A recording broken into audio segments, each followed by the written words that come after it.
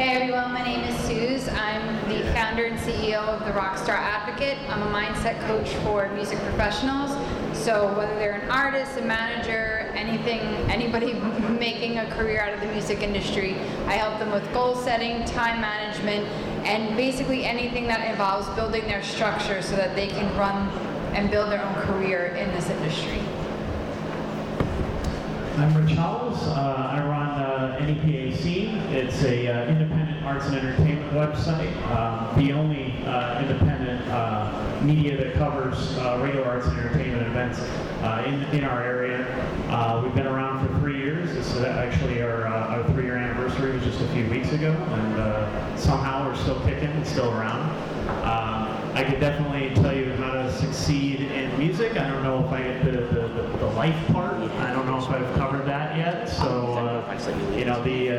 the title of this panel might be a little off, but other than that. And my table's right back there. So if you want to learn more about our site, I have t-shirts and stickers and all that kind of stuff too. If you want to support us, we are independent, which means we're broke. But if you would be so kind, but otherwise, we're just happy to have people check us out. We're on Facebook, Twitter, and Instagram at NEPAC. All right, guys. So the purpose of this is, you guys are all musicians. That's obviously what you love, or in the music industry, and just two people who are working, doing something they love. So we're kind of here to talk about that aspect of it. So, Suze, I'll let you start. Sure. So if you could just tell us a little bit about some of the challenges and how to overcome them when trying to do something that's turning your passion into a career. Sure. All right, so just a quick question, how many people here are just overwhelmed with everything that they've, So a lot of it, and when I say I'm a mindset coach, a lot of what that work is involved is helping people get perspective and helping them figure out what's urgent, what's not urgent, where they can put their focus. I think, coming to events like this is amazing, and it shows that you want to learn, but sometimes there's so much to learn and you take it all in at once, and then you're like, okay, well, how do I digest all of that? So I'm a big proponent of slowing down, monotasking, which is the opposite of multitasking, because that's actually been proven by scientists that it's not possible to multitask. And it's really just about figuring out, learn what you can, come to events like this, ask questions, do your research, but give yourself a break. Take piece by piece, learn something, get to the point where you understand it, and then take on the next piece of it. And that really is what it comes down to. It's all about being able to see that if you're in this for the long run, if you want to be able to quit your day jobs and make money from your music, you have to come at it as a business person. You have to come at it as a business owner. And if that's something that completely turns you off, then you should just do music for the love of it and keep it as a hobby and do something else to bring in an income, because it is a lot of work and there are a lot of pieces to it. So the most important thing in my opinion is managing the overwhelm and slowing down. That's good advice. Yeah. I can take that advice. In terms of, what is the question, in terms of succeeding? So, just turning your passion into a career. For me, it was a matter of, I've worked in newspapers locally for the past 5 years, and just like many newspapers are and continuing to do, I got laid off, like a lot of people. And unfortunately, it was just a situation where you have two options around here. You can either work for one media company or the other media company, and they're more or less the same to work for, which is not good. So I wanted to say, I have 6 months unemployment, a very small severance. I'm going to try and start this website and see if anybody cares, essentially. And if nobody cares in a couple of months, then I'll do something else, And right away, I noticed that people really did care, and they were really hungry for this. And it was one of those things where I pitched a lot of the ideas that I do now to the big companies when I worked for them, and they didn't want them. They couldn't see why I would want to do those things. What's a podcast? Why would anyone care about that? Why are you going out to all the shows? All you have to do is just call people up, talk to them for 10 minutes on the phone, bang out a half-assed interview and call it a day. Why are you going the extra mile by actually going to the shows and events and hanging out with the artists and really understanding who the artists are, people and things like that? And it's because I want to, because that's what I'm passionate about. I don't care if I'm getting paid for that part or not. So the past 3 years is really the struggle for me has been the getting paid part. Finding the audience was easy. There was a need for it. There was people that wanted it. There was people that liked what we do and the attitude that we deliver it through. But they weren't necessarily. It was a matter of convincing advertisers and sponsors and things like that to take a chance on something that's small, that's a little bit different from what they're used to, from what they're used to supporting and advertising with and things like that. Which really, a lot of that started from doing live events. Was a thing that we really didn't see from a lot of local media maybe years ago. There were a lot of cool fundraisers and festivals and things like that. You didn't see that as much now. The focus was elsewhere, and a lot of times artists were kind of asked to, it was always, do things for free, work for free. We're doing this work for a charity, and that's all well and good.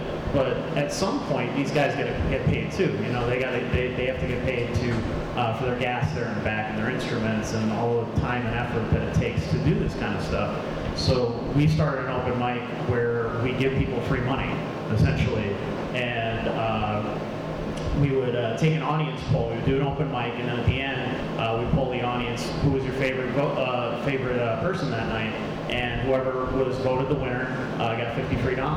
And then that kind of developed into like an open mic talent showcase thing that we've been doing the past couple of years, which, plug, we are bringing back this Tuesday in Scranton at the V-Spot. So if you're at the Steamtown Music Awards, the same venue that we're doing there. But that was a really big way for us to get our name out there and show that we care and that we're willing to take chances and do something different and cover artists that typically weren't covered. A lot of the people that came to me were frustrated because they went to the local papers and nobody cared.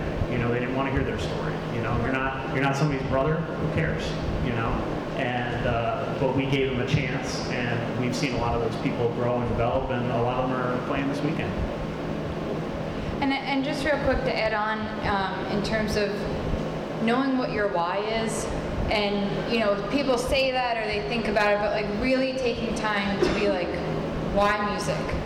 Like, why are you willing to work a bunch of day jobs to make this happen, and tell your friends you can't go on vacation because you're working at this, or put all the extra funds you have into getting into that studio or whatever it is? Why? Like, what is that? Because when you know that and you can be so confident and clear in it, I've been in the business for about 15 years, and I had other businesses that failed, and the reason why I'm doing this full time is because I started doing what I wanted to do, and I got clear on why I was so passionate about it. I was a manager first because that's what you should do. If you're not a performer, you manage people. And then it was, no, I hate that. Why am I doing that? And then it was, well, I'll write bios for people because I'm a really good writer. Okay, because that's what somebody said I should do. And that didn't go anywhere because I wasn't passionate about it. I dragged myself to do it every single time. And so when you listen to the shoulds, that's where you steer yourself wrong. So put should out of your vocabulary. If somebody's saying, just like they said before on the panel, when someone was like, well, wait, should we do monthly fees or we shouldn't do monthly fees? If it works for you, do it.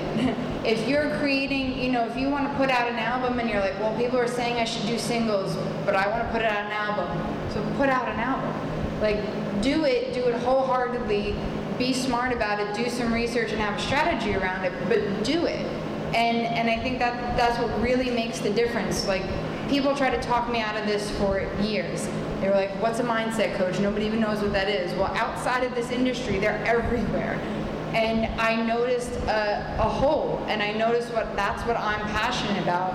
And people told me, no, musicians don't want to learn how to manage their money. Musicians don't care about time management and anything like that. And I'm like, okay, and I get paid to speak places, and I get paid to work one-on-one with clients, and I get to charge for what I like to do. I was passionate about it, I believed in it, and I saw a need for it. So think about that and get really clear on that. When people say, well, you should be doing this. I'm from New York, we have a couple of terms we tend to use. I don't know, I won't use it here, but do it anyway. So that's enough. Passion is absolutely infectious. Yeah. You know, when you're passionate about something, people see that and they want to be passionate. They're not only passionate about what you're doing, but then it makes them passionate about whatever they're doing, even if it's not related. You know, you're a musician and they're a painter, but you know, they see what you're doing and they're just like, wow, that really motivates me to create my art and pursue my passion as well. So both of you have taken the leap to work in your passions, and I'm sure a lot of people they think about that with their music and everything. I'm sure there's a lot of anxiety that goes into making that choice. So talk a little bit about overcoming that anxiety and taking the leap. Sure. Meditate. I'm somebody that I grew up with very high anxiety. I was in therapy for 10 years for it. And that's what initially got me. I mean, I used to market myself as a therapist in this industry, and people didn't like that word, so you know, now I'm an advocate.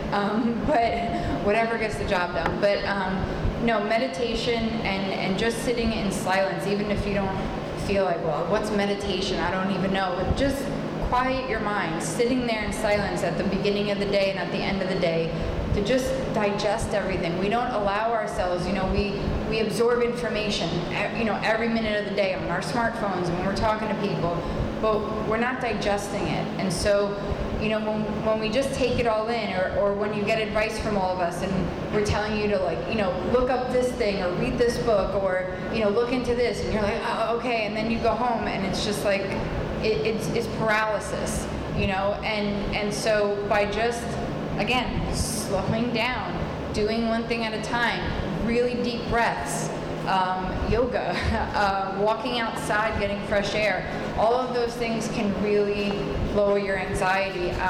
Getting a little mastermind group together, and all that means is you're just finding people that are kind of maybe at similar, you know, spots in their journey as you, and meeting once a week or once a month to support one another, to hold each other accountable.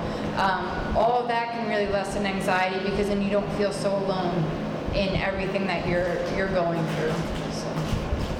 You need a support system, and that's really whether that is your friends, your family, your significant other, whatever.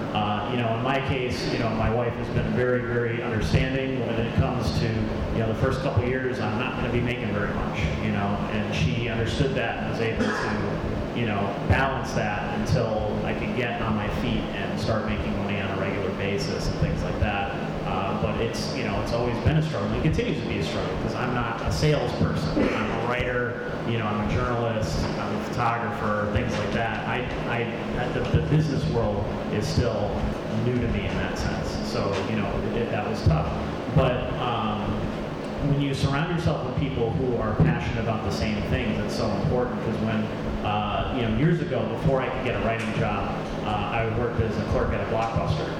And obviously, if I had stuck with that career, that wouldn't have worked out too well. A lot of the people that I hung out with, it was basically like Clerks, if you've ever seen Clerks, where they're miserable and we're making fun of the customers all the time and stuff like that. But at the end of the day, it was like, wow, I hate myself, I hate my job, I hate people, I hate humanity, you know, and it brought me down. And it had an effect on my writing, because at that point I was trying to pursue freelance gigs and get a job as a writer. I thought, I'm not getting this because I suck. This is going to be my life now. I'm going to sit in front of this register all day and hate myself and hate people, and I'm never going to get beyond that because my writing isn't any good. You know, even though the writing had nothing to do with what I was doing as a day job, it had that effect on it. But when I started hanging out with people who are other successful writers, when I started hanging out with journalists who were following their passions, when I started hanging out with musicians and things like that at shows, then it renewed my interest, and it made me think, oh, well, you know what, I really do have something else to offer. You know, maybe my stuff isn't as bad as I thought it was. And, you know, then I got a freelance gig, which then led into a staff writing job, which, you know, a couple of years later led to an editing job. So it gave me the confidence that when I was ready to branch out on my own, I thought, well, if I moved this fast in just a few years and gone up, there must be something to this, you know. And by that point, I had already built a fan base and an audience of people who were willing to follow just my work, you know, and my writing and things like that. So it easily led into doing an EPA scene because I already had artists who were familiar with my work in the past and fans who had already, you know, built something in the past. So. You know, you don't want to toot your own horn too much, so, you know, just do what you're doing, and people will recognize that. And I think two things that go a really long way are acknowledgement and permission. I mean, it's so funny how, I mean, I'll get so upset, or, you know, I'll hold everything in, and then I'll talk to my mom or my best friend or something, and they'll just say, like, well, that's okay, and I'll be like, oh. No, yeah, no, it is okay. Okay, thank you. But we can give that permission to ourselves. We don't always have to have somebody. Sometimes we're waiting, or before you decide to make the jump and do something, you're like waiting for somebody else to give you permission. You can give yourselves permission and permit yourself to fail, because that's how you're going to learn and get better. And if you're failing, it means you're doing something. And that's so much better than just not doing something because you don't want to fail at it. And so that permission is one thing. And the other thing is acknowledgement. Again, for somebody that's struggled with anxiety for so long, just acknowledging the fact that I know when things get really, really tense and I get really anxious about something, I could acknowledge, like, yes, I feel anxious. This feeling is not going to last forever. It will pass. You know, it's a roller coaster, you know, being a business owner, doing this stuff on your own. And so as soon as you acknowledge that, you're like, okay, the upswing will come, and it always does. So, you know, giving yourself that leeway is really important too. So I guess how do you balance, so it's your passion, bringing other people into it and making them buy into your passion? Can you talk a little bit about that, the steps that you should take towards that? Because you obviously don't want to overwhelm people, but how do you bring them into it? Sure, I can start. For me, it just kind of worked out organically. I started the site.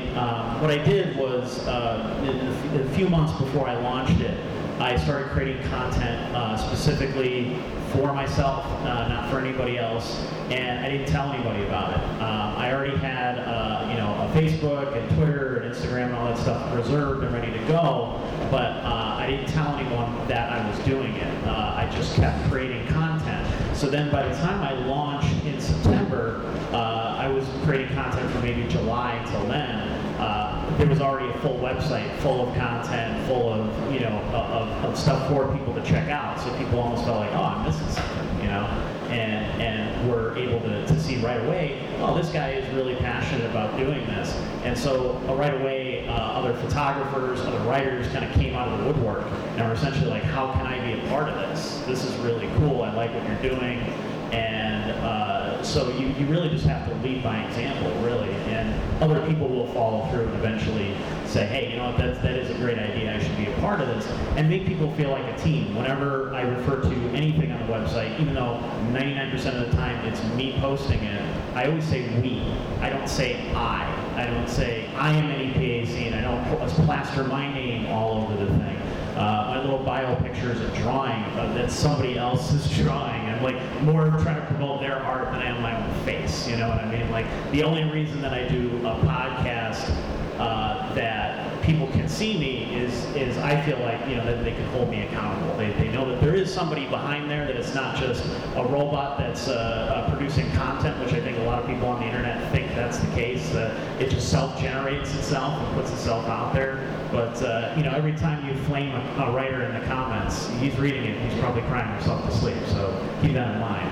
But, you know, it was very easy to get people interested and passionate about it. And once they, like, you know, in those first few months, it was like, there's absolutely going to be no money in this, just so you're aware. And they're like, it's as long as I get free concert tickets, I don't care. I'll go shoot the show, whatever, you know, because they saw that I was doing the same thing. You're in the same boat. You're putting them on the same level. You're not trying to go above them. I'm not like, well, I'm the editor, I'm the founder, and this and that. You know, like, we're all on the same level, we're all on the same plane, and everybody owns the rights to their own stuff too. So if a photographer goes out and takes pictures and then he wants to sell them later, those are his. You know, you did the work, you went out and did it. We post them on my site first, so, you know, we got the traffic, and so we got my end of it. We covered the event, you know, and now the work is yours, you know, and it's important to recognize people for the hard work that they do. When I was in newspapers, they feel like they can treat you miserably because you're a dime a dozen. You know, there are some amazing photographers and writers around here who who aren't even in the business anymore because they couldn't take, the pressure of the job is enough, but then to have bosses that are just like, well, you know, I could get an intern to do your job for free. Why would I care if you leave? Go ahead and walk, you know. Not realizing that not everyone can do it the same way. You know, some people have a certain eye or just a certain way of doing things and expressing themselves that you can't just find a free replacement for. That's not how that works. So as long as you continue to recognize that, you know, you're part of a team and that everybody is in the same boat and you're all on the same level. That's the easiest way I've found for everybody to get together. Yeah, and in terms of like when I first started, you know, attracting a client base, and it's really no different than if you're trying to attract fans, it's, you know, you get what you put out. So, you know, like I said, if you really, this is why knowing your why is so important. If you're so passionate about it, you'll attract people. People will be attracted to the energy you're putting out there, the passion, the vision that you have. And, you know, again, like because there's no real like mindset coach out there for independent artists, guess what? At the major labels, there are life coaches that get sent out on tour with most major artists. It's just not something that's talked about. So I knew it because I worked at the major labels, and so I came out thinking, oh, people will get it right away, and they didn't. And so what I had to do was, you know, and I learned this managing Crate and Barrel, but I also, once I decided I was going to quit that job and do this full time, the first thing I did was hire a business coach. And when I learned from her and I hired somebody outside of the music industry, I learned that the music industry isn't that different from any other industry. I think we all like want to hold on to like, oh, it's so different and it's unique and it's music, and it's no different than the financial industry or, you know, any other type of corporate business. It's a business, like, and if you want to be a part of it, you have to look at your career as a business. So what I learned at Crate and Barrel is the same thing that my business coach taught me, which was if I'm marketing my stuff to people, you know, I started out being like, well, you know, I think it's really important you hire me because, you know, you need better time management skills and you know, you should keep a calendar and, you know, I make spreadsheets and it'll be really great. No musician cared. Like, they were like, okay, but if you lead with benefits rather than features, so the benefit would be, hey, are you really tired of being exhausted every day? And are you really tired of feeling like you're putting all this effort forward and not getting any results from it? And are you really just like completely overwhelmed with everything you're trying to learn as a do-it-yourself artist? And they're like, yeah, I am. I'm like, okay, well, I can help you. Come talk to me. And like, that's what changed it. So when you sell your music, it's not so much like, this is my brand new song and this is off my second album. No, it's I created this music that, you know, really touches people and it's the best thing you can do after a horrible day at work. Put my music on and it's really soothing and relaxing. Or if you're a big rock band and it's like, if you want to get energized and pumped when you're at the gym, I've got the solution for that. I mean, it's really showing people what are they going to get from what you're putting out there, whether it's music or a service or whatever it is. Showing people what you can do for them, showing people what they're going to gain by getting on board with you.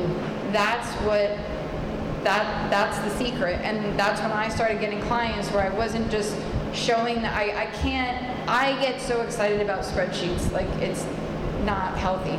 But I had to realize that most musicians don't get excited about spreadsheets. So I can't make them excited about spreadsheets, but I can show them how it can help them. and I can give them tools and show them how it can make their lives easier. So instead of trying to force people to be as excited about this song that you wrote as you were for writing it, they're not, because they didn't write the song. But get them excited about what they're going to take away after they listen to the song. Thank you. So guys, I think that, first of all, I read Rich's website every day, and it helps me immensely keep track of all the bands and everything. And Susan's book that I got from her last year is incredible, and I use that constantly too. The planner is so helpful. I think what both of them do get overlooked a little bit and kind of fall by the wayside. So I'd like to give everybody a chance and maybe have a little bit longer for this one question and answer, because although it's great, I think it's a little bit more layered. So to ask some questions, anything that anybody has. And if it's something that you want to talk about, we can even do like a little meet afterwards and we can talk. So, does anybody have any questions? And I mean, Rich, it's the website. So if you have a question about the website, ask me about the website too. So, sure. Anybody? Anything at all? Shy. Yeah. This one's for Rich. Like, if someone was wanting to support your website, and do you look for people to contribute content, or how could somebody help you out in terms of sort of bringing content to you? Well, there's definitely two ways you can support the site, as a fan and as a content creator, and the fans are just as important, the readers are just as important, because, on the business level of it, I can't go to a sponsor, an advertiser, and say, well, me and my friend read this, so you should throw money at this thing. You have to have an audience, and there's a constant pressure when you're running a publication like mine to not only update constantly, but to maintain that level. You can't keep dropping. You can't have 1 month have 100,000 people look at it, and the next month have 50. The advertisers aren't going to be too big on that. So if you want to create content, I'm always welcome to bring new people in. I've had people come and go. There are some people who contact me once a year where it's like, hey, there's this really cool thing, and I really like writing about this. I'm like, all right, go nuts.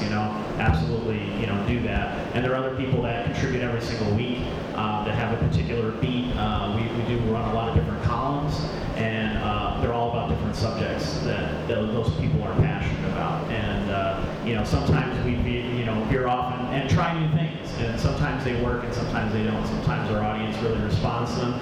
A buddy of mine is a beer writer, but he's also a big fan of horror movies. So we started a horror movie thing once a week.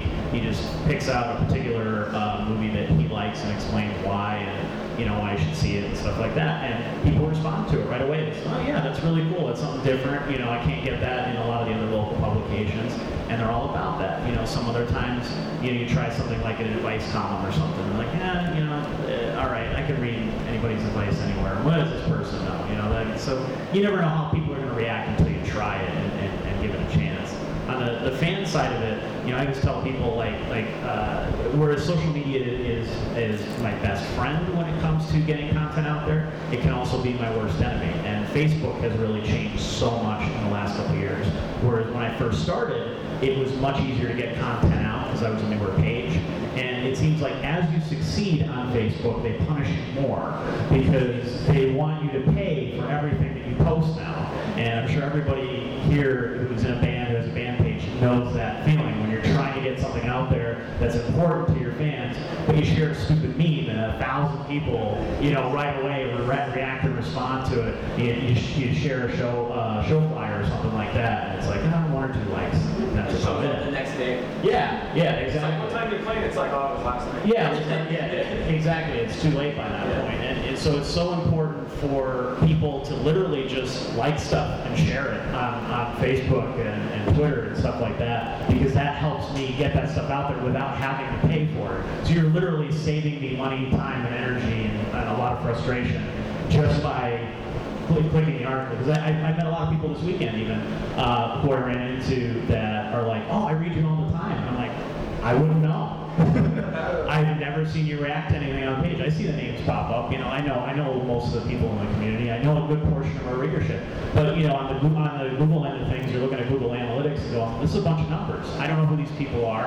I can tell you kind of where they come from. You know, we actually have a fan base in Philly of all places. Like, even though we don't get into Philly very often, you know, maybe every couple of months we cover shows there and stuff. But those scenes are connected. You know, and it makes sense to branch out and reach more into those things. So, you know, in terms of that, just continue to share content, let people know that it exists, because you can't take that for granted either. You know, a lot of people I think assume, especially in papers, there's almost an arrogance about it, where it's like, well, you know, I write for the Scranton Times, I write for this and that, and it's like, well, you can't guarantee that anybody even knows what that is nowadays. Newspapers are passé. You know, you can't guarantee that people are reading it on a regular basis. So I never take for granted that people even know what NEPAC is.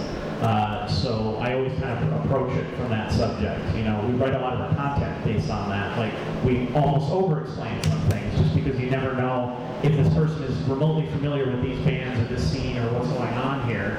So you kind of have to approach it from that sense that, like, this could be the first time that anybody is seeing this. You know, and I try to at least put as much excitement into everything that we post as possible, lots of exclamation points and things like that, to get people excited about the things that we're doing, because we're excited about it, and we think you should be too. Thank you. Do you have any other questions? Yeah. I've got, Susan. Yep. I've got your postcard for the thing going on in Delaware at the end of the month.